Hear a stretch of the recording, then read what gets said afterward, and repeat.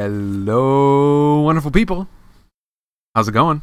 Welcome back to Sidecar Stories. My name is Sam, and we're going to start off today with the usual quick summary of what we found out from the last stream. And if you have any comments, questions, or concerns, go ahead and put them in chat, and we'll talk about them. The chat's on a little bit of a delay so that I can really interact with you guys as quickly as I can. Unfortunately, the Wi-Fi isn't great. That's why there is a delay at all. But I've got it hopefully adjusted so that we can talk about things.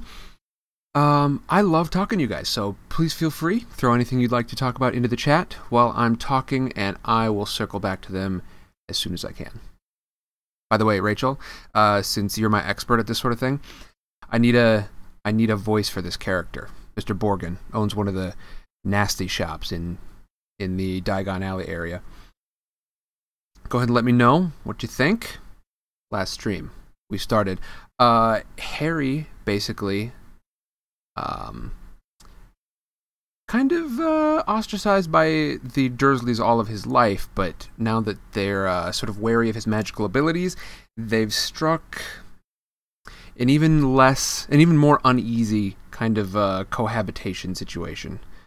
There were a lot of big words in there that I didn't need to throw in. That's my bad.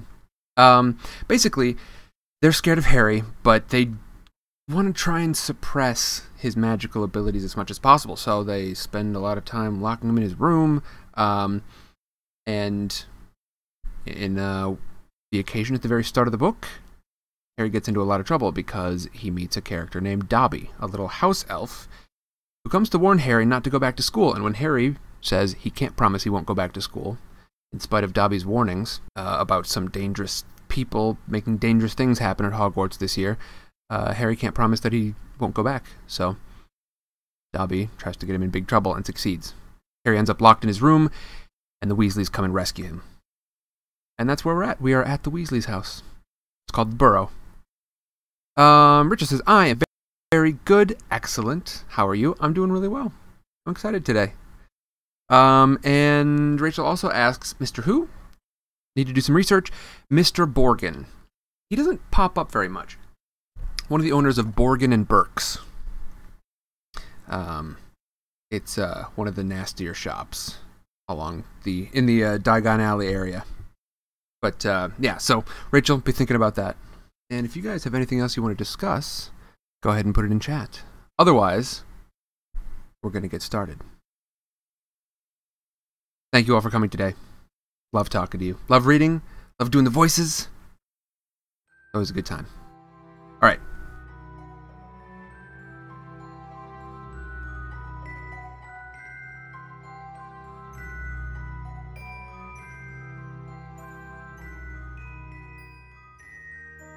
Chapter 4. At Flourish and Blots. Life at the Burrow was as different as possible from life on Privet Drive. The Dursleys liked everything neat and ordered. The Weasley house burst with strange and unexpected things. Harry got a shock the first time he looked in the mirror over the kitchen mantelpiece, and it shouted, "Tuck in your shirt, Scruffy!" The ghoul in the attic howled and dropped pipes whenever he felt things were getting too quiet, and small explosions from Fred and George's bedroom were considered perfectly normal. What Harry found most unusual about life at Ron's, however, wasn't the talking mirror or the clanking ghoul. It was the fact that everybody there seemed to like him. Mrs. Weasley fussed over the state of his socks and tried to force him to eat 4th helpings at every meal. Mr. Weasley liked Harry to sit next to him at the dinner table, so he could bombard him with questions about life with Muggles, asking him to explain things like plugs and the postal service. "Oh, fascinating," he would say, as Harry talked him through using a telephone. "It's ingenious, really. How many ways Muggles have found of getting along without magic." Harry heard from Hogwarts one sunny morning about a week after he arrived at the Burrow. He and Ron went down to breakfast to find Mr. and Mrs. Weasley and Ginny already sitting at the kitchen table.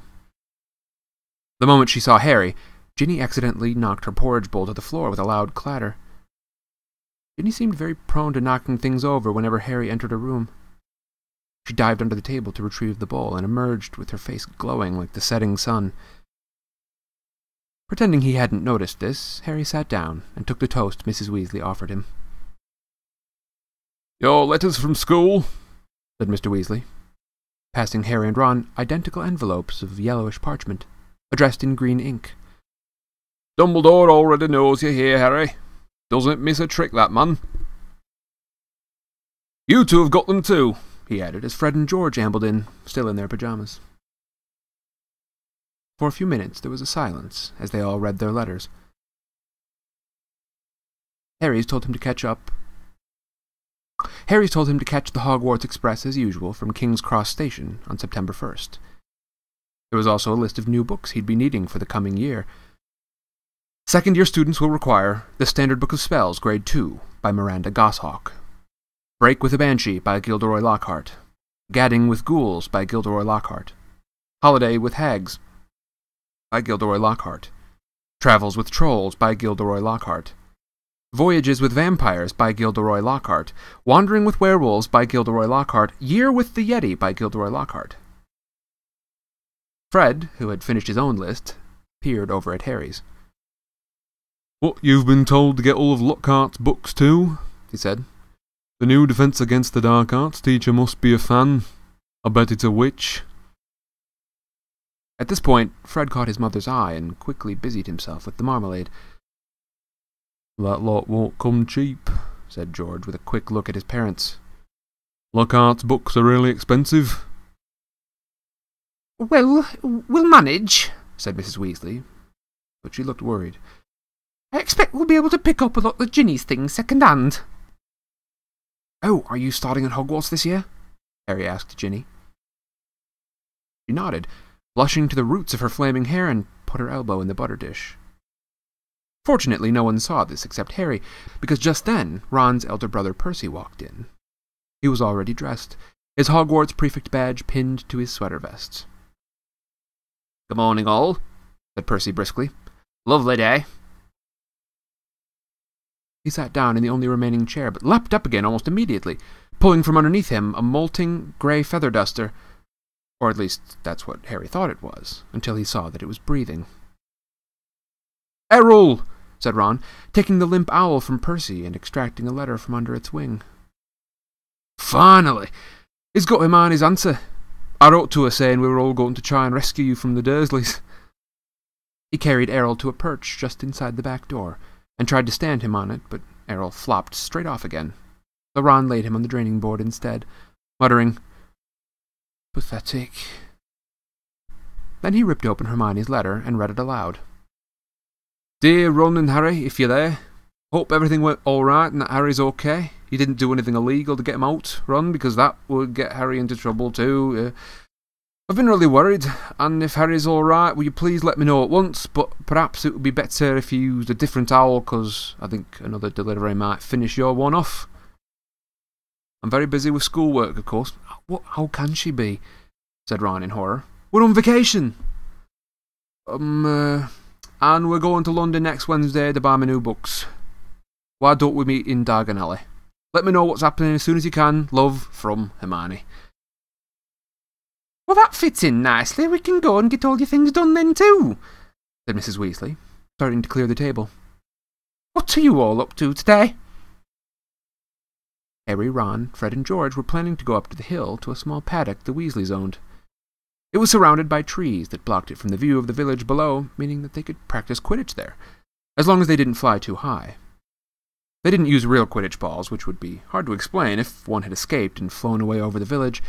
Instead, they threw apples to one another. They took turns riding Harry's Nimbus 2000, which was easily the best broom.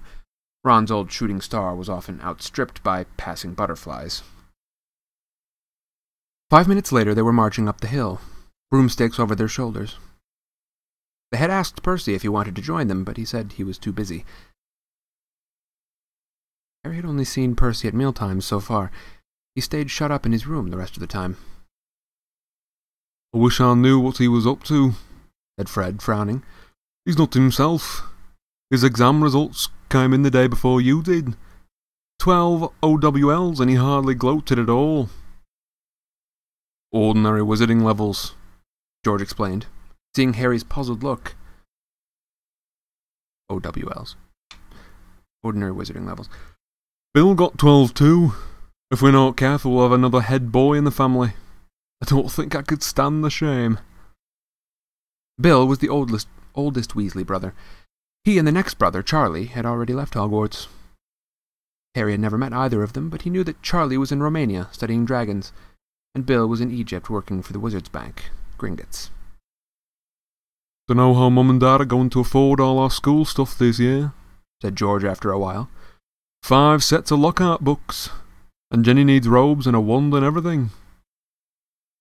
Harry said nothing. He felt a bit awkward. Stored in an underground vault at Gringotts in London was a small fortune that his parents had left him. Of course, it was only in the wizarding world that he had money. You couldn't use galleons, sickles, and nuts in muggle shops. He had never mentioned his Gringotts bank account to the Dursleys. He didn't think their horror of anything connected with magic would stretch to a large pile of gold. Mrs. Weasley woke them all early the following Wednesday. After a quick half-dozen bacon sandwiches each, they pulled on their coats, and Mrs. Weasley took a flower pot off the kitchen mantelpiece and peered inside. "We're running low, Arthur," she sighed. "We'll have to buy some more today. Ah well, guests first. After you, Harry, dear." And she offered him the flower pot. Harry stared at them all, watching them. What am I supposed to do?" he stammered. "Oh, he's never travelled by Floo powder," said Ron suddenly. "Sorry, Harry, I forgot." "Never," said Mr. Weasley. "But how did you get to Diagon Alley to buy your school things last year?" "I went on the underground." "Really?" said Mr. Weasley eagerly. "Were there escalators?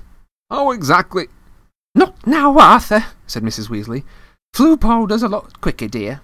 But goodness me, if you've never used it before." "It'll be all right, Mum," said Fred. "Harry, watch us first." He took a pinch of glittering powder out of the flower pot, stepped up to the fire, and threw the powder into the flames. With a roar, the fire turned emerald green and rose higher than Fred, who stepped right into it, shouting, "Diagon Alley!" and vanished. "You must speak clearly, dear," said Mrs. Weasley, as George dipped his hand into the flower pot. "And be sure to get out at the right grate." "The right what?" said Harry nervously, as the fire roared and whipped George out of sight too. "Well, there are an awful lot of wizard fires to choose from, you know, but as long as you've spoken clearly—" "He'll be fine, Molly, don't fuss," said Mr. Weasley, helping himself to Floo powder too. "But, dear, what if he got lost? How would we ever explain to his aunt and uncle?" "They wouldn't mind," Harry reassured her. "Dudley would think it's a brilliant joke if I got lost up a chimney. Don't worry about that." "Well, all right. You go after Arthur," said Mrs. Weasley. "Now, when you get into the fire, you say where you're going." "And keep your elbows tucked in," Ron advised him. "And your eyes shut," said Mrs. Weasley. "The soot will—" "Don't fidget," said Ron, "or you might well fall out of the wrong fireplace." "But don't panic and get out too early. Wait until you see Fred and George." Trying hard to bear all this in mind, Harry took a pinch of Floo powder and walked to the edge of the fire. He took a deep breath, scattered the powder into the flames, and stepped forward. The fire felt like a warm breeze. He opened his mouth and immediately swallowed a lot of hot ash. "Diagon Alley," he coughed. It felt as though he were being sucked down a giant drain. He seemed to be spinning very fast. The roaring in his ears was deafening. He tried to keep his eyes open, but the whirl of green flames made him sick. Something hard knocked his elbow, and he tucked it in tightly, still spinning and spinning. Now it felt as though cold hands were slapping his face. Squinting through his glasses, he saw a blurred stream of fireplaces and snatched glimpses of the rooms beyond. His bacon sandwiches were churning inside him. He closed his eyes again, wishing it would stop, and then he fell, face forward, onto cold stone, and felt the bridge of his glasses snap. Dizzy and bruised, covered in soot, he got gingerly to his feet, holding his broken glasses up to his eyes. He was quite alone, but where he was, he had no idea. All he could tell was that he was standing in the stone fireplace of what looked like a large, dimly lit wizard's shop. But nothing in here was ever going to be on a Hogwarts school list. A glass case nearby held a withered hand on a cushion, a blood-stained pack of cards, and a staring glass eye. Evil-looking masks stared down from the wall. An assortment of human bones lay upon the counter, and rusty spiked instruments hung from the ceilings. Even worse, the dark, narrow street Harry could see through the dusty shop window was definitely not Diagon Alley. The sooner he got out of here, the better. Nose still stinging from where it had hit the hearth, Harry made his way swiftly and silently toward the door. But before he got halfway toward it, two people appeared from the other side of the glass, and one of them was the very last person Harry wanted to meet when he was lost, covered in soot and wearing broken glasses: Draco Malfoy. Harry looked quickly around and spotted a large black cabinet to his left. He shot inside it and pulled the doors closed, leaving a small crack to peer through. Seconds later, a bell clanged, and Malfoy stepped into the shop. The man who followed could only be Draco's father. He had the same pale, pointed face and identical cold, grey eyes. Mr. Malfoy crossed the shop, looking lazily at the items on display, and rang a bell on the counter before turning to his son and saying, "Touch nothing, Draco." Malfoy, who had reached for the glass eye, said, "I thought you were going to buy me a present." "I said I would buy you a racing broom," said his father, drumming his fingers on the counter. "What's the good of that if I'm not on the house team?" said Malfoy, looking sulky and bad-tempered. "Harry Potter got a Nimbus 2000 last year. Special permission from Dumbledore so he could play for Gryffindor. He's not even that good just because he's famous. Famous for having a stupid scar on his forehead." Malfoy bent down to examine a shelf full of skulls. "Everyone thinks he's so smart. Wonderful Potter with his scar and his broomstick." "You have told me this at least 6 times already," said Mr. Malfoy, with a quelling look at his son. "And I would remind you that it is not prudent to appear less than fond of Harry Potter, not when most of our kind regard him as a sort of hero who made the Dark Lord disappear. Ah, Mr. Borgin." A stooping man had appeared behind the counter, smoothing his greasy black hair from his face. "Mr. Malfoy, what a pleasure to see you," said Mr. Borgin as he, in a voice as oily as his hair. "Delighted. And young Master Malfoy, too. Charmed. How may I be of assistance? I must show you just in today, and very reasonably priced." "I'm not buying today, Mr. Borgin, but selling," said Mr. Malfoy. "Selling?" The smile faded slightly from Mr. Borgin's face. "I have a few items at home that might embarrass me if the Ministry were to call." Mr. Borgin fixed a pair of pince-nez to his nose and looked down the list. "The Ministry wouldn't presume to trouble you, sir, surely?" Mr. Malfoy's lip curled. "I have not been visited yet. The name Malfoy still commands a certain respect. Yet the Ministry grows ever more meddlesome. There are rumours about a new Muggle Protection Act. No doubt that flea-bitten, Muggle-loving fool Arthur Weasley is behind it." Harry felt a hot surge of anger. "And as you see, certain of these potions might make it appear—" "I understand, sir, of course," said Mr. Borgin. "Let me see." "Can I have that?" interrupted Draco, pointing at the withered hand on its cushion. "Oh, the Hand of Glory," said Mr. Borgin, abandoning Mr. Malfoy's list and scurrying over to Draco. "You insert a candle, and it gives light only to the holder. Best friend of thieves and plunderers, your son has fine taste, sir."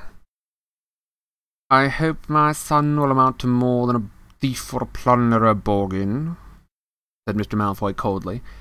Mr. Borgin said quickly, "No offence, sir. I did not mean any offence." Though if his grades don't pick up, said Mr. Malfoy, more coldly still, that may indeed be all he is fit for. It's not my fault, retorted Draco. The teachers all have favourites, that Hermione Granger. I thought it would have been a shame that a girl of no wizarding family beat you in every exam, snapped Mr. Malfoy. Ha! Said Harry under his breath, pleased to see Draco looking both abashed and angry. It's the same all over, said Mr. Borgin in his oily voice. Wizard blood is counting for less everywhere. Not with me, said Mr. Malfoy, his long nostrils flaring. No, sir, nor with me, sir, said Mr. Borgin with a deep bow. In that case, perhaps we can return to my list, said Mr. Malfoy shortly. I'm in something of a hurry, Borgin. I have important business elsewhere today. They started to haggle. Harry watched nervously as Draco drew nearer and nearer to his hiding place, examining the objects for sale. Draco paused to examine a long coil of hangman's rope to read, smirking, the card propped on a magnificent necklace of opals. Caution, do not touch, cursed, has claimed the lives of 19 Muggle owners to date. Draco turned away and saw the cabinet right in front of him. He walked forward. He stretched out his hand for the handle. Done, said Mr. Malfoy at the counter. Come, Draco. Harry wiped his forehead on his sleeve as Draco turned away. Good day to you, Mr. Borgin. I'll expect you at the manor tomorrow to pick up the goods. The moment the door had closed, Mr. Borgin dropped his oily manner. Yes, good day to yourself, Mr. Malfoy, and if the stories are true, you haven't sold me half of what's hidden in your manor. Muttering darkly, Mr. Borgin disappeared into a back room. Harry waited for a moment, in case he came back, then, quietly as he could, slipped out of the cabinet, past the glass cases, and out of the shop door. Clutching his broken glasses to his face, Harry stared around. He had emerged into a dingy alleyway that seemed to be made up entirely of shops devoted to the dark arts. The one he'd just left, Borgin and Burke's, looked like the largest, but opposite was a nasty window display of shrunken heads, and 2 doors down, a large cage was alive with gigantic black spiders. 2 shabby-looking wizards were watching him from the shadow of a doorway, muttering to each other. Feeling jumpy, Harry set off, trying to hold his glasses on straight and hoping against hope he'd be able to find a way out of here. An old wooden street sign hanging over a shop selling poisonous candles told him he was in Knockturn Alley. This didn't help, as Harry had never heard of such a place. He supposed he hadn't spoken clearly enough through his mouthful of ashes back in the Weasley's fire. Trying to stay calm, he wondered what to do. Not lost, are you, my dear? Said a voice in his ear, making him jump. An aged witch stood in front of him, holding a tray of what looked horribly like whole human fingernails. She leered at him, showing mossy teeth. Harry backed away. I'm fine, thanks, he said. I'm just... Harry! What do you think you're doing down here? Harry's heart leapt. So did the witch. A load of fingernails cascaded down over her feet, and she cursed at the massive form of Hagrid, the Hogwarts gamekeeper, came striding toward them, beetle black eyes flashing over his great bristling beard. Oh, Hagrid! Harry croaked in relief. I was lost. The flu powder. Hagrid seized Harry by the scruff of the neck and pulled him away from the witch, knocking the tray right out of her hands. Her shrieks followed them all the way down the twisting alleyway into the bright sunlight. Harry saw a familiar snow-white marble building in the distance, Gringotts Bank. Hagrid had steered him right into Diagon Alley. You're a mess, said Hagrid gruffly, brushing soot off of Harry so forcefully he nearly knocked him into a barrel of dragon dung outside an apothecary. Skulking around Knockturn Alley. I don't know, dodgy place, Harry. Don't want to see you down there. I realize that, said Harry, ducking as Hagrid made to brush him off again. I told you I was lost. What were you doing down there anyway? I was looking for a flesh-eating slug repellent, growled Hagrid. They're ruining the school cabbages. You're not on your own. I'm staying with the Weasleys, but we got separated, Harry explained. I've got to go and find them. They set off together down the street. How come you never wrote back to me? Said Hagrid as Harry jogged alongside him. He had to take 3 steps to every stride of Hagrid's enormous boots. Harry explained all about Dobby and the Dursleys. Lousy muggles, growled Hagrid. If I'd have known. Harry, over here! Harry looked up and saw Hermione Granger standing at the top of the white flight of steps to Gringotts. She ran down to meet them, her bushy brown hair flying behind her. Oh, what happened to your glasses? Hello, Hagrid. Oh, it's wonderful to see you two again. Are you coming into Gringotts, Harry? As soon as I've found the Weasleys, said Harry. You won't have long to wait, Hagrid said with a grin. Harry and Hermione looked around. Sprinting up the crowded street were Ron, Fred, George, Percy, and Mr. Weasley. Oh, Harry, said Mr. Weasley, panting. We hoped you'd only gone 1 or 2 grades too far. He mopped his glistening bald patch. Molly's frantic. She's coming now. Where did you come out? Ron asked. Knockturn Alley, said Hagrid grimly. Excellent, said Fred and George together. We've never been allowed in, said Ron enviously. I should ruddy well think not, growled Hagrid. Mrs. Weasley now came galloping into view, her handbag swinging wildly in one hand, Ginny just clinging to the other. Oh, Harry, oh, my dear, you could have been anywhere. Gasping for breath, she pulled a large clothes brush out of her bag and began sweeping off the soot Hagrid hadn't managed to beat away. Mr. Weasley took Harry's glasses, gave them a tap of his wand, and returned them good as new. Well, gotta be off, said Hagrid, who was having his hand wrung by Mrs. Weasley. Nocturnally, if you hadn't found him, Hagrid, I don't know. I'll see you at Hogwarts. And he strode away, head and shoulders taller than anyone else in the packed street. Guess who I saw in Borgin and Burke's? Harry asked Ron and Hermione as they climbed the Gringotts steps. Malfoy and his father. Did Lucius Malfoy buy anything? Said Mr. Weasley sharply behind them. No, he was selling... So he's worried, said Mr. Weasley with a grim satisfaction. Oh, I'd love to get Lucius Malfoy for something. You be careful, Arthur, said Mrs. Weasley sharply as they were bowed into the bank by a goblin at the door. That family's trouble. You don't go biting off more than you can chew. Oh, you don't think I'm a match for Lucius Malfoy? Said Mr. Weasley indignantly. But he was distracted almost at once by the sight of Hermione's parents, who were standing nervously at the counter that ran all along the great marble hall, waiting for Hermione to introduce them. Oh, but you're muggles, said Mr. Weasley delightedly. Oh, we must have a drink. What's that you've got there? Oh, you're changing muggle money. Molly, look!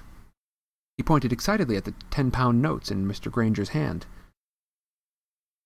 I'll meet you back here, Ron said to Hermione as the Weasleys and Harry were led off to their underground vaults by another Gringotts goblin. The vaults were reached by means of a small goblin-driven cart that sped along miniature train tracks through the bank's underground vaults. Harry enjoyed the breakneck journey down to the Weasleys' vault, but felt dreadful, far worse than he had in Knockturn Alley, when it had opened. There was a very small pile of silver sickles inside, and just one gold galleon. Mrs. Weasley felt right into the corners before sweeping the whole lot into her bag. Harry felt even worse when they reached his vault. He tried to block the contents from view as he hastily shoved handfuls of coins into a leather bag. Welcome back, Rachel. I saw your message a little bit ago. Sorry.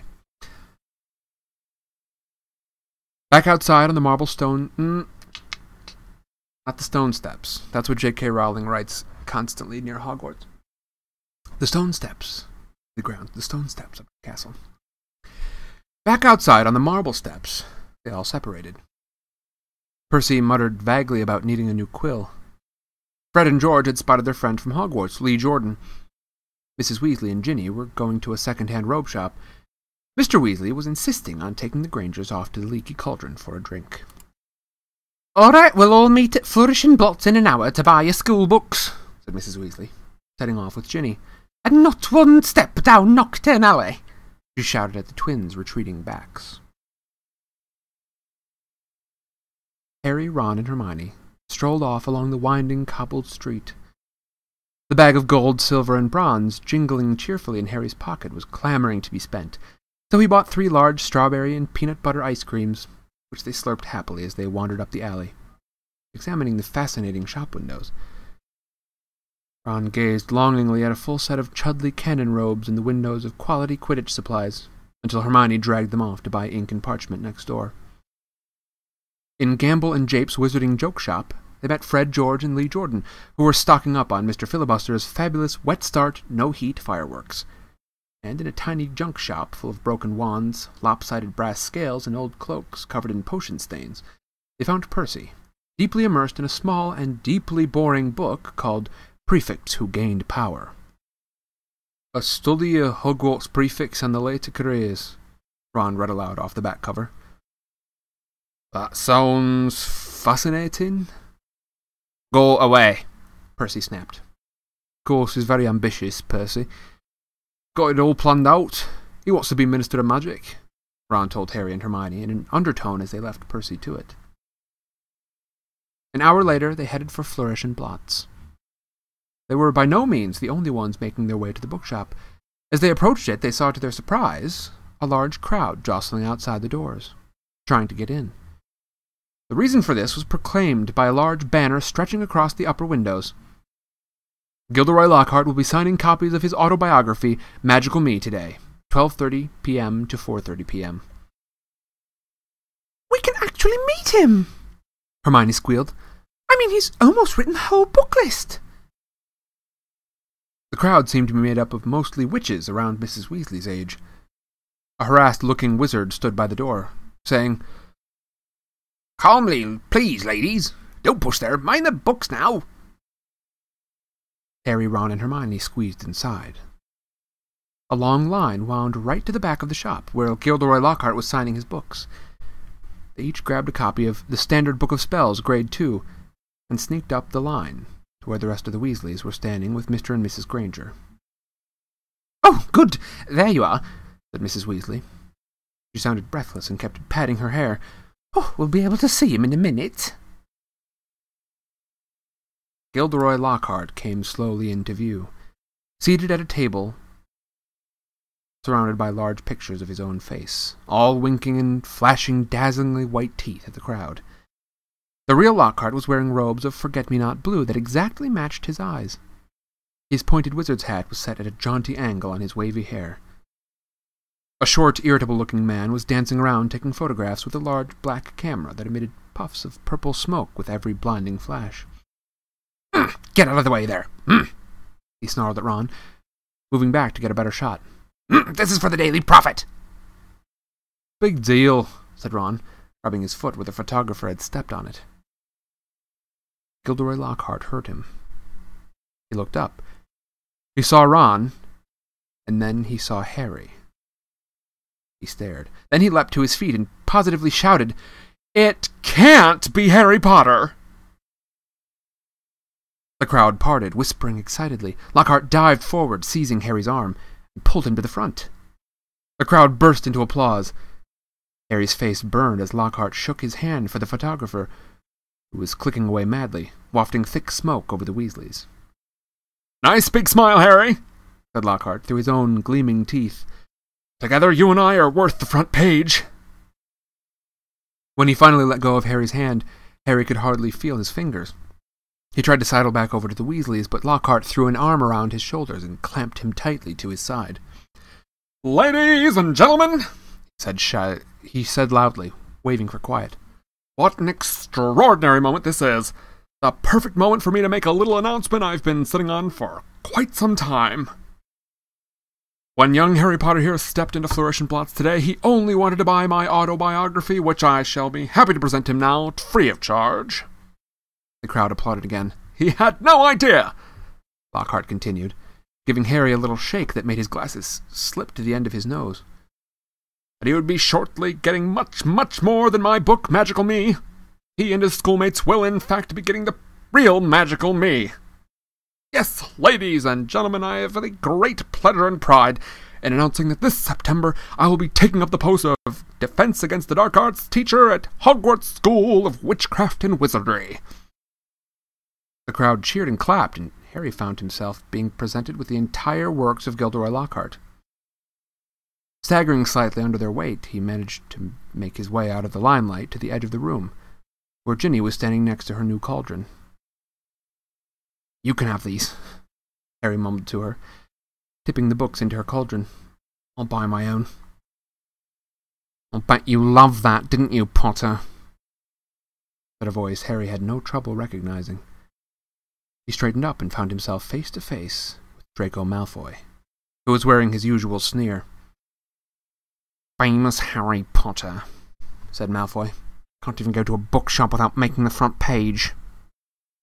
"You leave him alone, he didn't want any of that," said Ginny. It was the first time she had spoken in front of Harry. She was glaring at Malfoy.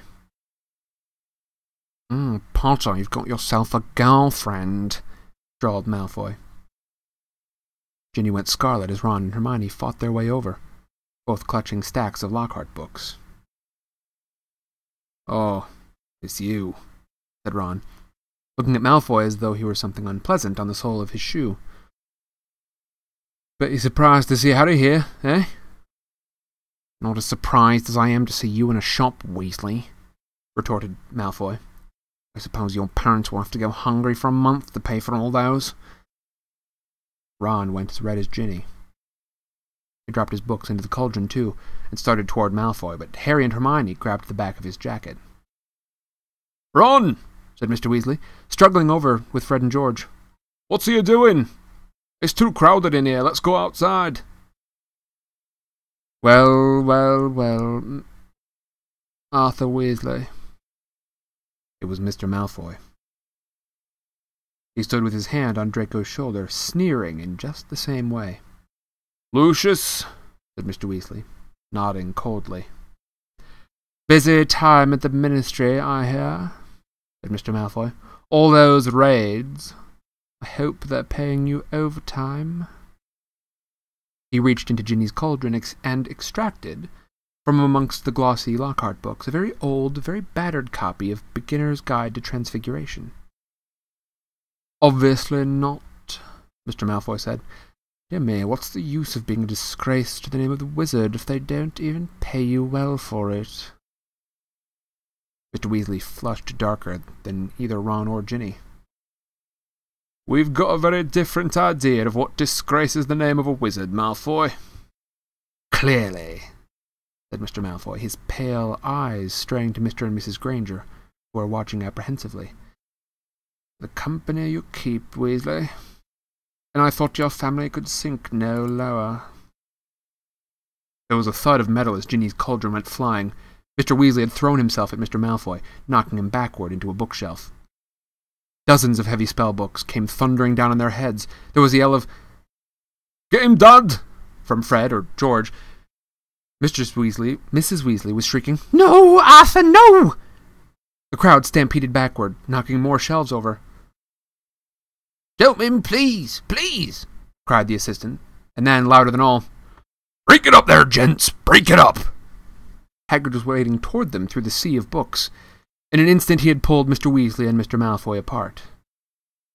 Mr. Weasley had a cut lip, and Mr. Malfoy had been hit in the eye by an encyclopedia of toadstools. He was still holding Ginny's old Transfiguration book.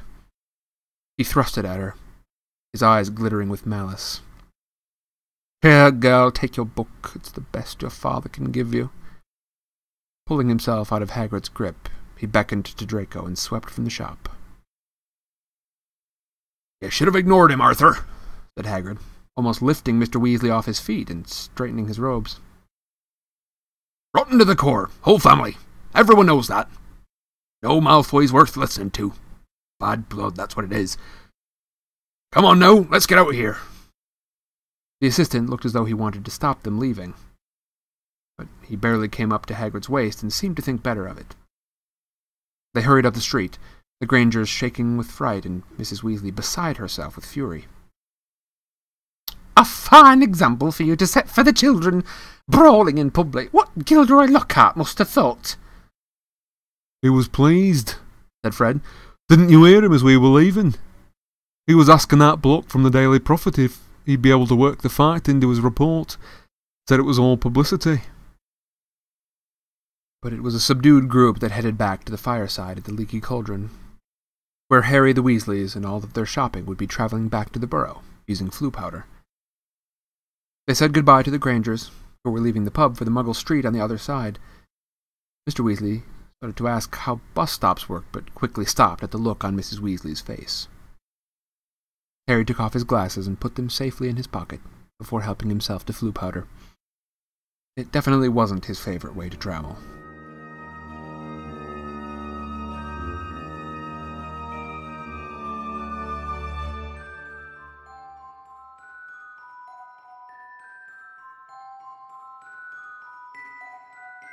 And that is the end of Chapter 4. Back to the library with us.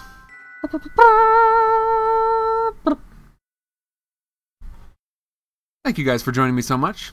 If anybody's tuning in late, I'm Sam. This is Sidecar Stories. We're reading Harry Potter and the Chamber of Secrets and having a great time. Alright. I'm going to take a quick break. I'll probably yammer at you for a second before I take my break, but I'm going to take a break. It's true. And then when we come back, I'm going to talk about anything that pops up in the chat. Any questions about what's going on. Any comments on what we've seen. Any concerns about anybody new we may have met. So feel free to put those in chat as soon as you can think of what your question is, and we'll talk about them immediately. I'm going to do my customary yammer for a second, though. We're back at this point where Harry's trying to deal with Ron and the fact that Ron is ashamed of not having any money. You'll notice it never actually causes Ron and Harry any tension in their relationship. There's nothing that Harry wants from Ron that Ron can't pay for. Nothing Harry insists that they go off and buy together or anything like that. But that doesn't mean that Ron doesn't feel ashamed of it. It's a tough situation to be in, but it does emphasize the good quality of friends. They don't judge you for what you don't have or what you can't get. They judge you by your character. And Ron, as I think we discovered at the end of the last book, excellent character. So, just a quick reminder to you guys to be good friends and look for good friends. I think we talked about that last stream. I think we pretty much covered it there. But I'm going to take my quick break. When I come back, I'm going to do any discussion that you guys have for me in the chat and a quick summary of what just happened in case anybody jumps in late. And then we're going to go to the next chapter. We're reading Harry Potter and the Chamber of Secrets. We're up at the start of the book. Thank you all for joining me. Let me fix this really quick because we are watching Chapter 5, not Chapter 4 anymore. We just cleared Chapter 4. Alright, if while I'm talking you guys have anything you want to talk about, go ahead and put it in the chat. We'll talk about it. And that's not limited just to the book either. I would like to, if you guys want to discuss the art that pops up in case you see something you really like or something that drives you nuts, go ahead and let me know. This is free-range commentary is what this is. Ignore my loud water bottle noises. So, for anybody tuning in late, last chapter, here's what happened. We picked up with Harry. He's staying with the Weasleys at their home, the Burrow, and they all go off to get their school supplies. Harry ends up in the wrong spot. They travel by this thing called the Floo Network, which is basically you take this glittery powder and you chuck it in the fire and say where you want to go, and you walk in the fire and come out somebody else's fireplace. That's spooky as heck.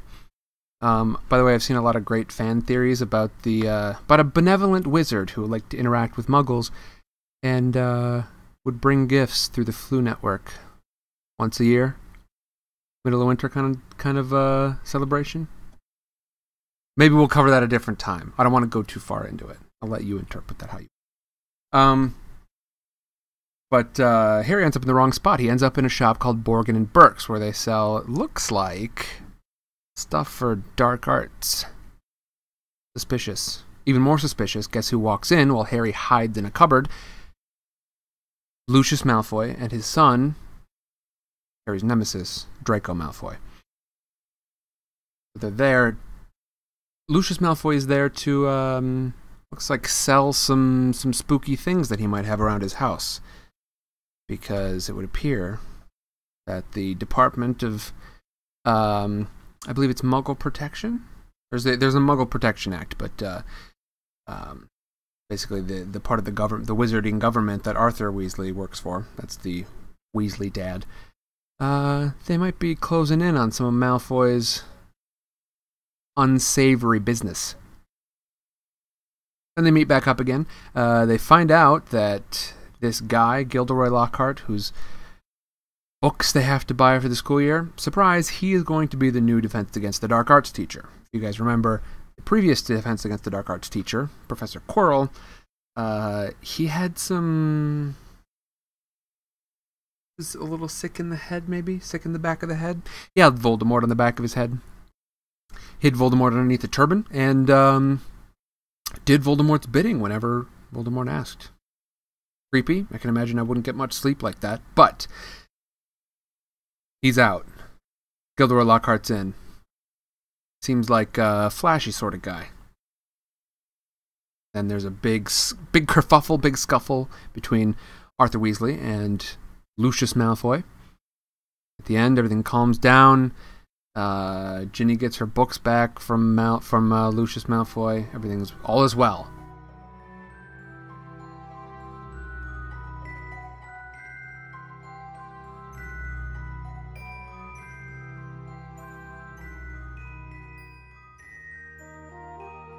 Chapter 5, The Whomping Willow. The end of the summer vacation came too quickly for Harry's liking. He was looking forward to getting back to Hogwarts, but his month at the Burrow had been the happiest of his life. It was difficult not to feel jealous of Ron when he thought of the Dursleys and the sort of welcome he could expect next time he turned up on Privet Drive. On their last evening, Mrs. Weasley conjured up a sumptuous dinner that included all of Harry's favorite things, ending with a mouth-watering treacle pudding. Fred and George rounded off the evening with a display of filibuster fireworks. They filled the kitchen with red and blue stars that bounced from ceiling to wall for at least half an hour. Then it was time for a last mug of hot chocolate and bed. It took a long while to get started the next morning. They were up at dawn, but somehow they still seemed to have a great deal of work to do.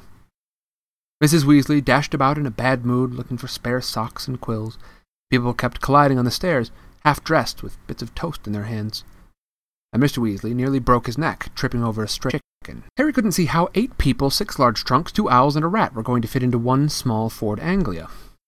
He had reckoned, of course, without the special features that Mr. Weasley had added.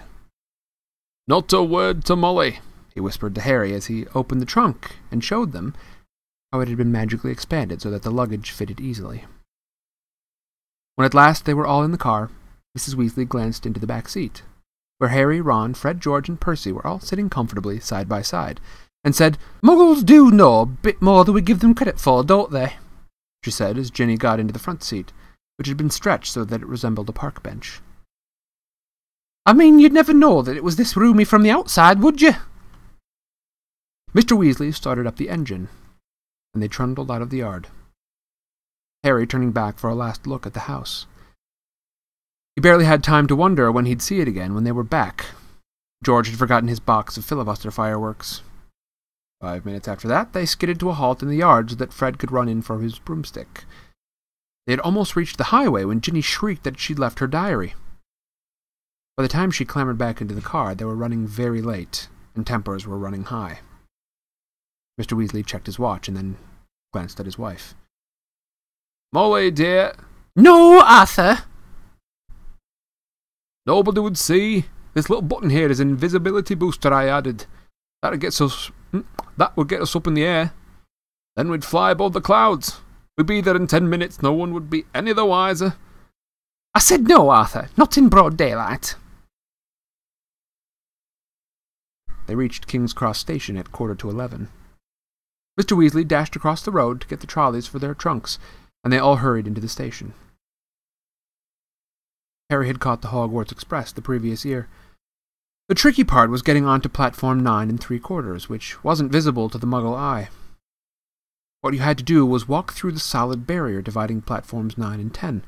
It didn't hurt, but it had to be done carefully, so that none of the Muggles noticed you vanishing.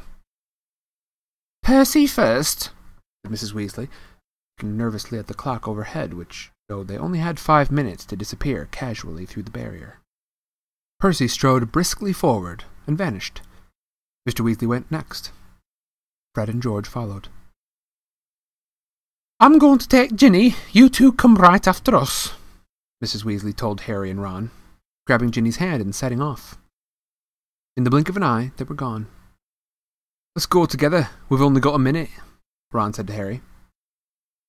Harry made sure Hedwig's cage was safely wedged on top of his trunk, and wheeled his trolley around to face the barrier. He felt perfectly confident. This wasn't nearly as uncomfortable as using Floo powder. Both of them bent low over the handles of their trolleys and walked purposely toward the barrier, gathering speed. A few feet from it, they broke into a run, and both trolleys hit the barrier and bounced backward. Ron's trunk fell off with a loud thump. Harry was knocked off his feet, and Hedwig's cage bounced onto the shiny floor, and she rolled away, shrieking indignantly. People all around them stared, and a guard nearby yelled, "What in the blazes do you think you're doing?" "I lost control of the trolley," Harry gasped, clutching his ribs as he got up. Ron ran to get Hedwig, who was causing such a scene that a lot of people were muttering nearby about cruelty to animals. "Why can't we get through?" Harry hissed to Ron. "Don't know." Ron looked around wildly. A dozen curious people were still watching them. "We're going to miss the train," Ron whispered. "I don't understand why the gateway has sealed itself."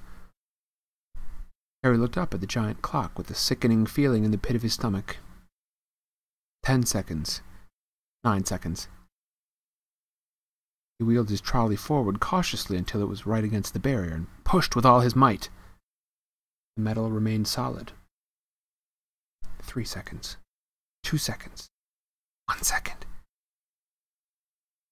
"It's gone," said Ron, sounding stunned. "The train's left. What if Mum and Dad can't get back through to us? Have you got any Muggle money?" Harry gave a hollow laugh. "The Dursleys haven't given me pocket money for about 6 years. Ron pressed his ear to the cold barrier. "I can't hear a thing," he said tensely. "What are we going to do? I don't know how long it'll take for Mum and Dad to get back to us." They looked around. People were still watching them, mainly because of Hedwig's continued screeches. "I think we'd better go and wait by the car," said Harry. "We're attracting too much attention." "Hurry!" said Ron, his eyes gleaming. "The car." "What about it?" "We can fly the car to Hogwarts." "But I thought—" "We're stuck, right? And we've got to get to school, haven't we? And even underage wizards are allowed to use magic if it's like a real emergency. Section 19 or something of the restriction thingy." "But your Mum and Dad," said Harry, pushing against the barrier again, in the vain hope that it would give way. "How will they get home?" "They don't need the car," said Ron impatiently. "They know how to operate. You know, just vanish, reappear at home. They only bother with Floo powder in the car because we're all underage and we're not allowed to operate yet." Harry's feeling of panic turned suddenly to excitement. "Can you fly it?" "No problem," said Ron, wheeling his trolley around to face the exit. "Come on, let's go. If we hurry, we'll be able to follow the Hogwarts Express." And they marched off through the crowd of curious Muggles, out of the station and back to the side of the road where the old Ford Anglia was parked. Ron unlocked the cavernous trunk with a series of taps from his wand. They heaved their luggage back in, put Hedwig on the back seat, and got into the front. "Just, check that no one's watching," said Ron, starting the ignition with another tap of his wand. Harry stuck his head out of the window. Traffic was rumbling along the main road ahead, but their street was empty. "Okay," he said. Ron pressed a tiny silver button on the dashboard. The car around them vanished, and so did they. Harry could feel the seat vibrating beneath him, hear the engine, feel his hands on his knees and his glasses on his nose. But for all he could see, he had become a pair of eyeballs, floating a few feet above the ground in a dingy street full of parked cars. "Let's go," said Ron's voice from his right. And the ground and the dirty buildings on either side fell away, dropping out of sight as the car rose in seconds, the whole of London lying smoky and glittering below them. And there was a popping noise in the car. Harry and Ron reappeared. "Uh-oh," said Ron, jabbing at the invisibility booster. "It's faulty." Both of them pummeled it. The car vanished, then it flickered back again. "Hold on!" Ron yelled, and he slammed his foot on the accelerator. They shot straight into the low, woolly clouds, and everything turned dull and foggy. "Now what?" said Harry, blinking at the solid mass of cloud pressing in on them from all sides. "We need to see the train to know what direction they'll go in," said Ron. "Well, dip back down again, quickly." They dropped back beneath the clouds and twisted around in their seats, squinting at the ground. "I can see it!" Harry yelled. "Right ahead, there!" The Hogwarts Express was streaking along below them like a scarlet snake. "Due north," said Ron, checking the compass on the dashboard. "Okay. We'll just have to check on it every half hour or so. Hold on." Then they shot up through the clouds. A minute later, they burst into sunlight. It was a different world. The wheels of the car skimmed the sea of fluffy cloud, the sky a bright, endless blue under the blinding white sun. "All we've got to worry about now are airplanes," said Ron. They looked at each other and started to laugh. For a long time, they couldn't stop. It was as though they had been plunged into a fabulous dream. This, thought Harry, was surely the only way to travel. Past swirls and turrets of snowy cloud, in a car full of hot, bright sunlight, with a fat pack of toffees in the glove compartment, and the prospect of seeing Fred and George's jealous faces when they landed smoothly and spectacularly on the sweeping lawn in front of Hogwarts Castle. They made regular checks on the train as they flew further and further north. Each dip beneath the clouds showed them a different view. London was soon far behind them, replaced by neat green fields that gave way, in turn, to wide purplish moors. A great city alive with cars like multicolored ants, villages with tiny toy churches. Several uneventful hours later, however, Harry had to admit that some of the fun was wearing off. The toffees had made them extremely thirsty, and they had nothing to drink. He and Ron had pulled off their sweaters, but Harry's t-shirt was still sticking to the back of his seat, and his glasses kept sliding down to the end of his sweaty nose.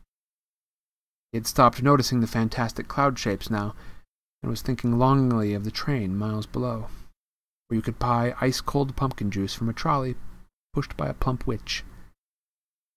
Why hadn't they been able to get onto platform 9 3/4? "It can't be much farther, can it?" croaked Ron, hours later still, as the sun started to sink into their floor of cloud, staining it a deep pink, darker beneath the canopy of clouds. Ron put his foot on the accelerator and drove them upward again, but as he did so, the engine began to whine.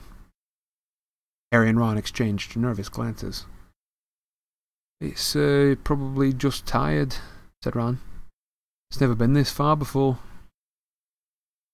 And they both pretended not to notice, the whining growing louder and louder as the sky became steadily darker. Stars were blossoming in the blackness. Harry pulled his sweater back on, trying to ignore the way the windshield wipers were now waving feebly, as though in protest. "Not far," said Ron, more to the car than to Harry. "Not far now." And he patted the dashboard nervously. When they flew back beneath the clouds a little while later, they had to squint through the darkness for a landmark they knew. "There!" Harry shouted, making Ron and Hedwig jump. "Straight ahead!" Silhouetted on the dark horizon, high above the cliff over the lake, stood the many turrets and towers of voice. Silhouetted on the dark horizon, high on the lake. Oh boy, we've had a moment. Silhouetted on the dark horizon, high on the cliff over the lake, stood the many turrets and towers of Hogwarts Castle. But the car had begun to shudder, and it was losing speed. "Come on," said Ron cajolingly, giving the steering wheel a little shake. "Nearly there, come on." The engine groaned. Narrow jets of steam were issuing from under the hood. Harry found himself gripping the edges of his seat very hard as they flew toward the lake. The car gave a nasty wobble. Glancing out of his window, Harry saw the smooth, black, glassy surface of the water a mile below. Ron's knuckles were white on the steering wheel. The car wobbled again. "Come on," Ron muttered. They were over the lake. The castle was right ahead. Ron put his foot down. There was a loud clank, a sputter, and the engine died completely. "Uh-oh," said Ron into the silence. The nose of the car dropped. They were falling, gathering speed, heading straight for the solid castle wall. "No!" Ron yelled, swinging the steering wheel around. They missed the dark stone wall by inches as the car turned in a giant arc, soaring over the dark greenhouses and the vegetable patch, and out over the black lawns, losing altitude all the time. Ron let go of the steering wheel completely and pulled his hand out of his back pocket. "Stop! Stop!" he yelled, whacking the dashboard and the windshield with his wand. They were still plummeting, the ground flying up toward them. "Watch out for that tree!" Harry bellowed, lunging for the steering wheel, but too late. Crunch. With an ear-splitting bang of metal on wood, it hit the thick tree and dropped to the ground with a heavy jolt.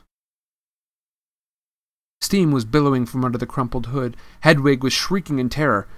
A golf ball-sized lump was throbbing on Harry's head where he had hit the windshield. And to his right, Ron let out a low, despairing groan.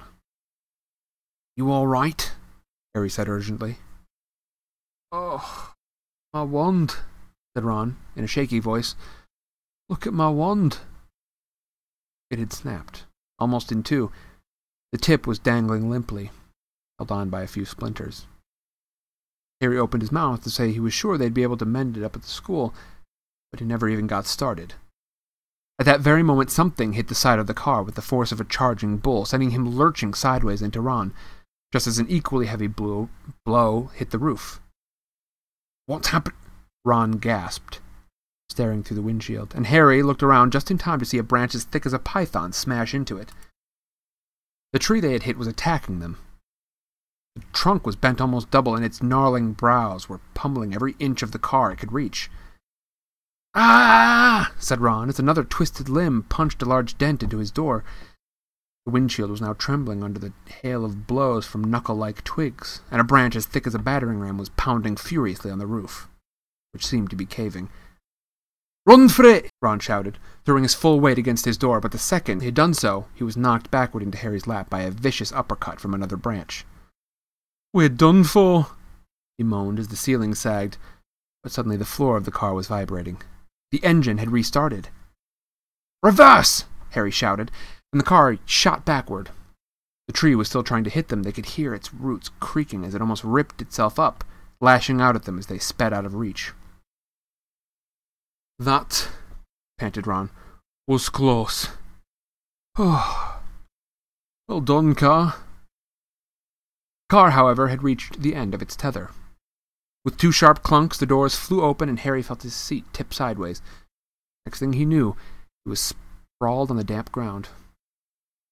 Loud thuds told him that the car was ejecting their luggage from the trunk. Hedwig's cage flew through the air and burst open. She rose out of it with an angry screech and sped off toward the castle without a backward look. Then, dented, scratched, and steaming, the car rumbled off into the darkness, its rear headlights blazing angrily. "Come back!" Ron yelled after it, brandishing his broken wand. "That'll kill me!" But the car disappeared from view with one last snort from its exhaust. "Can you believe our luck?" said Ron miserably, bending down to pick up Scabbers. "Of all the trees we could have hit, We had to hit the one that hits back. He glanced over his shoulder at the ancient tree, which was still flailing its branches threateningly. Come on, said Harry wearily. Better get up to the school. It wasn't at all the triumphant arrival they had pictured. Stiff, cold, and bruised, they seized the ends of their trunks and began dragging them up the grassy slope, toward the great oak front doors. I think the feast's already started, said Ron, dropping his trunk at the foot of the stone steps in front, and crossing quietly to look through the window. Hey, Harry, come and look, it's the Sultan. Harry hurried over, and together he and Ron peered into the great hall. Innumerable candles were hovering in mid-air over 4 long, crowded tables, making the golden plates and goblets sparkle. Overhead, the bewitched ceiling, which always mirrored the sky outside, sparkled with stars. Through the forest of pointed black Hogwarts hats, Harry saw a long line of scared-looking first-years filing into the hall. Ginny was among them, easily visible because of her vivid Weasley hair. Meanwhile, Professor McGonagall, a bespectacled witch with her hair in a tight bun, was placing the famous Hogwarts sorting hat on a stool before the newcomers. Every year, this aged-old hat, patched, frayed, and dirty, sorted new students into the 4 Hogwarts houses: Gryffindor, Hufflepuff, Ravenclaw, and Slytherin. Harry well remembered putting it on exactly 1 year ago, and waiting, petrified, for its decision as it muttered aloud in his ear. For a few horrible seconds he had feared that the hat was going to put him in Slytherin, a house that had turned out more dark witches and wizards than any other. But he had ended up in Gryffindor, along with Ron, Hermione, and the rest of the Weasleys. Last term, Harry and Ron had helped Gryffindor win the house championship, beating Slytherin for the first time in 7 years. A very small, mousy-haired boy had been called forward to place the hat on his head. Harry's eyes wandered past him to where Professor Dumbledore, the headmaster, sat watching the sorting hat from the staff table, his long silver beard and half-moon glasses shining brightly in the candlelight. Several seats along, Harry saw Gilderoy Lockhart, dressed in robes of aquamarine. And there at the end was Hagrid, huge and hairy, drinking deeply from his goblet. Hang on, Harry muttered to Ron. There's an empty chair at the staff table. Where's Snape? Professor Severus Snape was watching Harry's least favorite teacher. He also happened to be Snape's least favorite student. Cruel, sarcastic, and disliked by everybody except for students from his own house, Slytherin, Snape taught potions. Maybe he's ill, said Ron hopefully. Maybe he's left, said Harry. Suppose he missed the defense against the dark arts job again. Or he might have been sacked, said Ron enthusiastically. I mean, everyone hates him. Or maybe...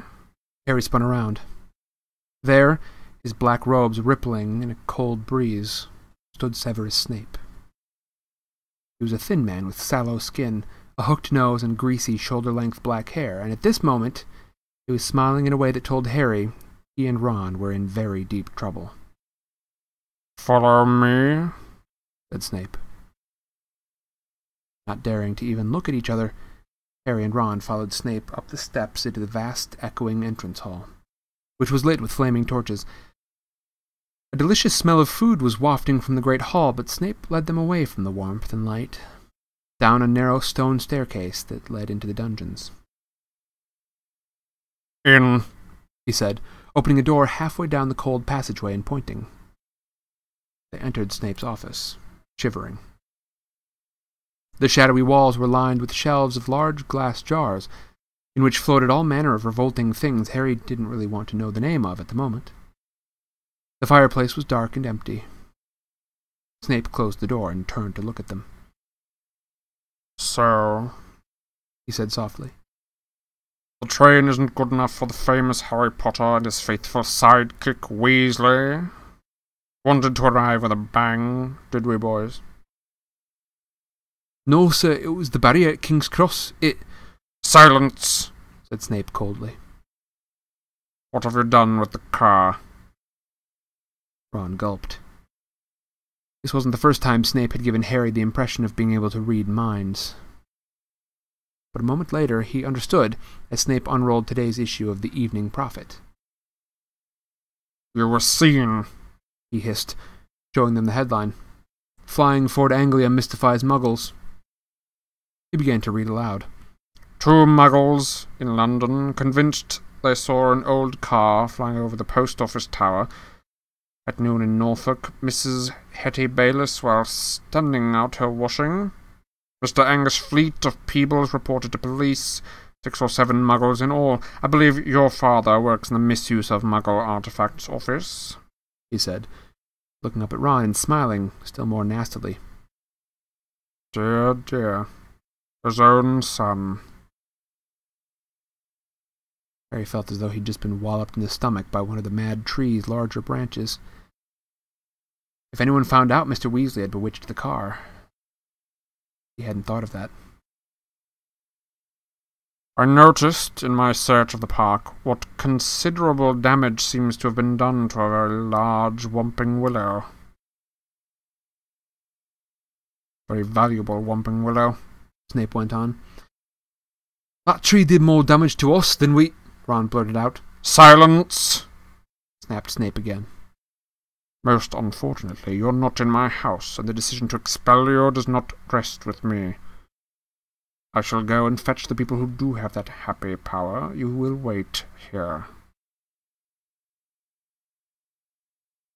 Harry and Ron stared at each other, white-faced. Harry didn't feel hungry anymore. He now felt extremely sick. He tried not to look at a large, slimy something, suspended in green liquid on a shelf behind Snape's desk. If Snape had gone to fetch Professor McGonagall, head of Gryffindor House, they were hardly any better off. She might be fairer than Snape, but she was still extremely strict. 10 minutes later, Snape returned, and sure enough, it was Professor McGonagall who accompanied him. Harry had seen Professor McGonagall angry on several occasions, but either he had forgotten just how thin her mouth could go, or he had never seen her this angry before. She raised her wand the moment she entered. Harry and Ron both flinched, but she merely pointed it at the empty fireplace, where flames suddenly erupted. "Sit," she said, and they both backed into chairs by the fire. "Explain," she said, her glasses glinting ominously. Ron launched into the story, starting with the barrier at the station, refusing to let them through. "So we had no choice, Professor. We couldn't get on the train." "Why didn't you send a letter by owl? I believe you had an owl," Professor McGonagall said coldly to Harry. Harry gaped at her. Now that she said it, that seemed the obvious thing to have done. I didn't think... "That," said Professor McGonagall, "is obvious." There was a knock on the door, and Snape, now looking happier than ever, opened it. There stood the headmaster. Harry's whole body went numb. Dumbledore was looking unusually grave. He stared down his very crooked nose at them, and Harry suddenly found himself wishing he and Ron were still being beaten up by the Whomping Willow. There was a long silence. Then Dumbledore said, "Please explain why you did this."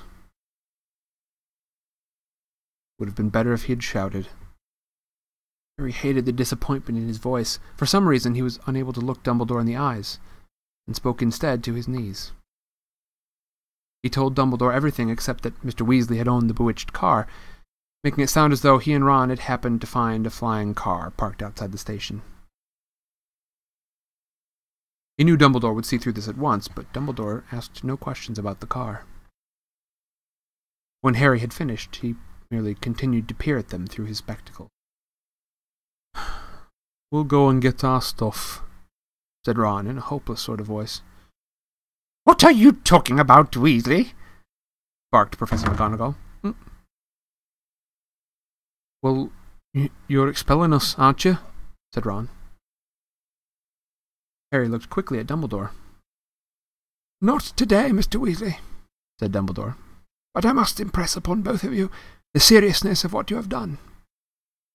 I will be writing to both of your families tonight, I must also warn you that if you do anything like this again, I will have no choice but to expel you. Snape looked as though Christmas had been cancelled. He cleared his throat and said, Professor Dumbledore, these boys have flouted the decree for restriction of underage wizardry, caused serious damage to an old and valuable tree. Surely acts of this nature. It will be for Professor McGonagall to decide on these boys' punishments, Severus, said Dumbledore calmly. They are in her house, and therefore are her responsibility. He turned to Professor McGonagall. I must go back to the feast, Minerva. I've got to give out a few notices. Come, Severus, there's a delicious-looking custard tart I want to sample. Snape shot a look of pure venom at Harry and Ron as he allowed himself to be swept out of his office, leaving them alone with Professor McGonagall, who was still eyeing them like a wrathful eagle. You'd better get along to the hospital wing, Weasley. You're bleeding. Not much, said Ron, hastily wiping the cut over his eye with his sleeve. Professor, I wanted to watch my sister being sorted. The sorting ceremony is over, said Professor McGonagall. Your sister is also in Gryffindor. Oh, good, said Ron. And speaking of Gryffindor, Professor McGonagall said sharply, but Harry cut in. Professor, when we took the car, term hadn't started yet, so Gryffindor shouldn't really have points taken from it. Should it? He finished, watching her anxiously. Professor McGonagall gave him a piercing look, but he was sure she had almost smiled. Her mouth looked less thin, anyway. It was better than Harry had expected. As for Dumbledore's writing to the Dursleys, that was nothing. You will eat in here and then go straight up to your dormitory, she said. I must also return to the feast. When the door had closed behind her, Harry let out a long, low whistle. I thought we'd had it, he said, grabbing a sandwich. So did I, said Ron, taking one too. Can you believe our luck, though? Said Ron thickly through a mouthful of chicken and ham. Fred and George must have flown that car 5 or 6 times. No muggle ever saw them. He swallowed and took another huge bite. Why couldn't we get through the barrier? Harry shrugged. Just have to watch our step from now on, though, he said, taking a grateful swig of the pumpkin juice. I wish we could have gone up to the feast. She didn't want us showing off, said Ron sagely. Doesn't want people to think it's clever, arriving by flying car. When they had eaten as many sandwiches as they could, the plate kept refilling itself, they rose and left the office, treading the familiar path to Gryffindor Tower. The castle was quiet. It seemed that the feast was over. They walked past muttering portraits and creaking suits of armor, and climbed a narrow flight of stone stairs until at last they reached the passage where the secret entrance to Gryffindor Tower was hidden, behind an oil painting of a very fat woman in a pink silk dress. Password? She said as they approached. Said Harry.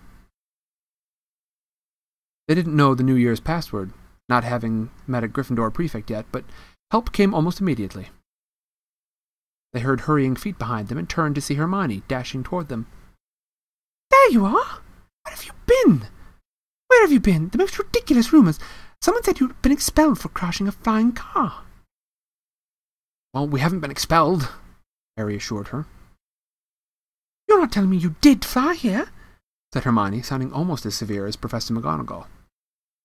Skip the lecture, said Ron impatiently, and tell us the new password. It's Wattlebird, said Hermione impatiently, but that's not the point. Her words were cut short, however, as the portrait of the fat lady swung open, and there was a sudden storm of clapping.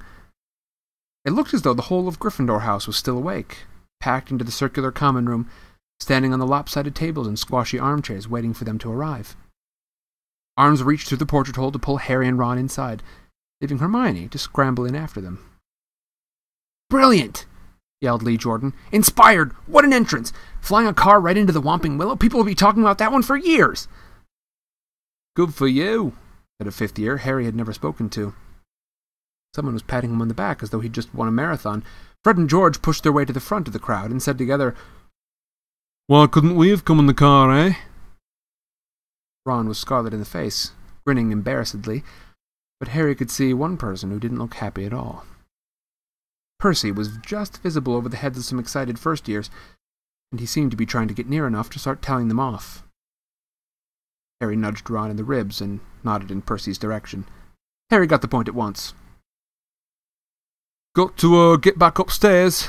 Bit tired, he said, and the two of them started pushing their way toward the door on the other side of the room, which led up to a spiral staircase and to their dormitories. "Night," Harry called back to Hermione, who was wearing a scowl just like Percy's. They managed to get to the other side of the common room, still having their backs slapped, and gained the piece of the staircase. They hurried up it, right to the top, and at last reached the door of their old dormitory, which now had a sign on it saying second years. They entered the familiar circular room, with its 5 four-posters hung with red velvet, and its high, narrow windows. Their trunks had been brought up for them, and stood at the end of their beds. Ron grinned guiltily at Harry. "I know I shouldn't have enjoyed that or anything, but The dormitory flew open. The dormitory door flew open, and in came the other second-year Gryffindor boys, Seamus Finnegan, Dean Thomas, and Neville Longbottom. "Unbelievable!" beamed Seamus. "Cool," said Dean. "Amazing!" said Neville, awestruck. Harry couldn't help it. He grinned too.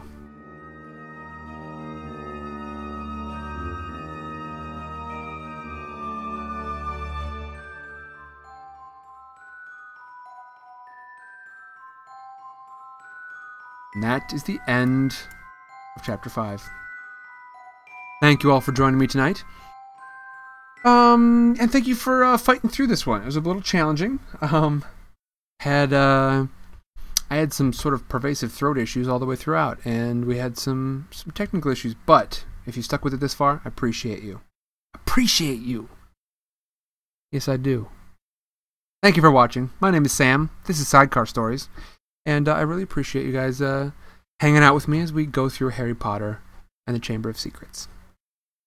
I had a great time reading all the way through the first book, and I'm having a good time now. Even though we have a challenging stream. You know, that's the thing about this is, as I was starting to realize that I might not have the perfect technological setup for this sort of thing, it occurred to me that, they're not all going to be great.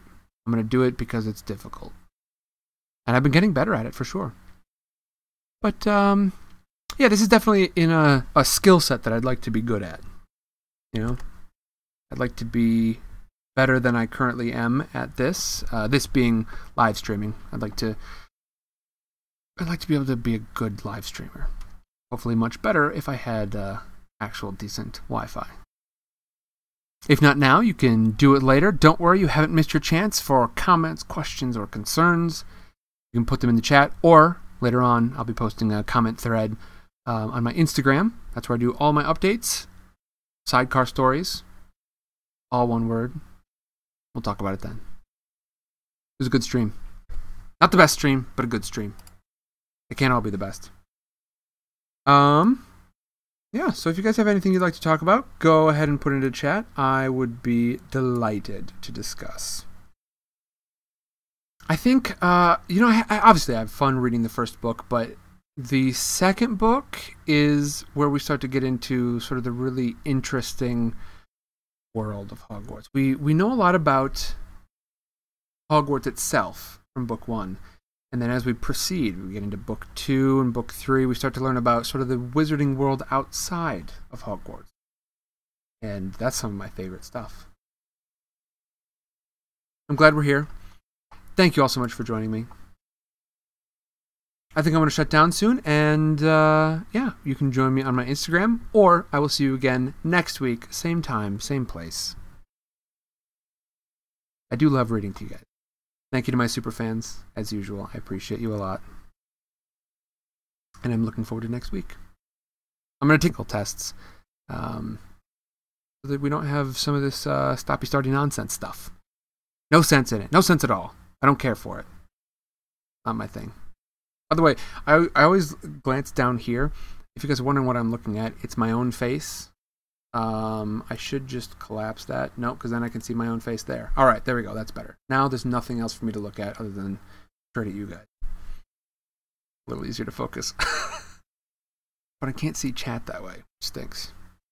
Rachel says, I really like the stream. Thank you, Rachel. All right, you guys. Have a wonderful night. You're wonderful people. And good luck this week. You guys are heroes. Go to school. Learn what you can. If it doesn't seem like it's worth it, remember, it's going to pop up sometime. And learning how to do things that are challenging is important all on its own. You know? We're going to talk about this, not yet. It's not going to be for another couple of books, but Harry starts to get a sense of what he wants to do professionally. And he realizes that, you know, he's got some classes he's going to have to take and have to do well in order to do that. I think that's kind of what any profession's like. Doesn't matter how much you love, you know, some of these business classes are very significant. And until you're sure what you want to do, which some people don't figure out until they're in their 30s or 40s. Some huge names in acting and such, like I want to be involved in, they didn't start until they were in their late 30s. J.K. Rowling wasn't even writing until she was, you know, she was well out of school. She had a kid.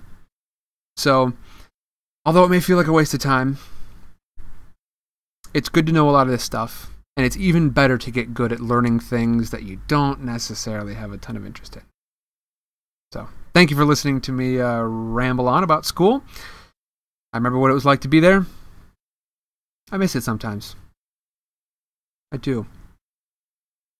Something nice about having new information all the time. I love to learn, though. I love it, so I try to channel that into different things like nerd games, tabletop RPGs, Dungeons and Dragons, that kind of thing. I don't really play Dungeons and Dragons myself. I play a game called Dungeon World and Fiasco and Stars Without Number. A lot of fun. Okay, thank you guys for watching. I'm going to shut it down now. I will see you guys later. Have a good night.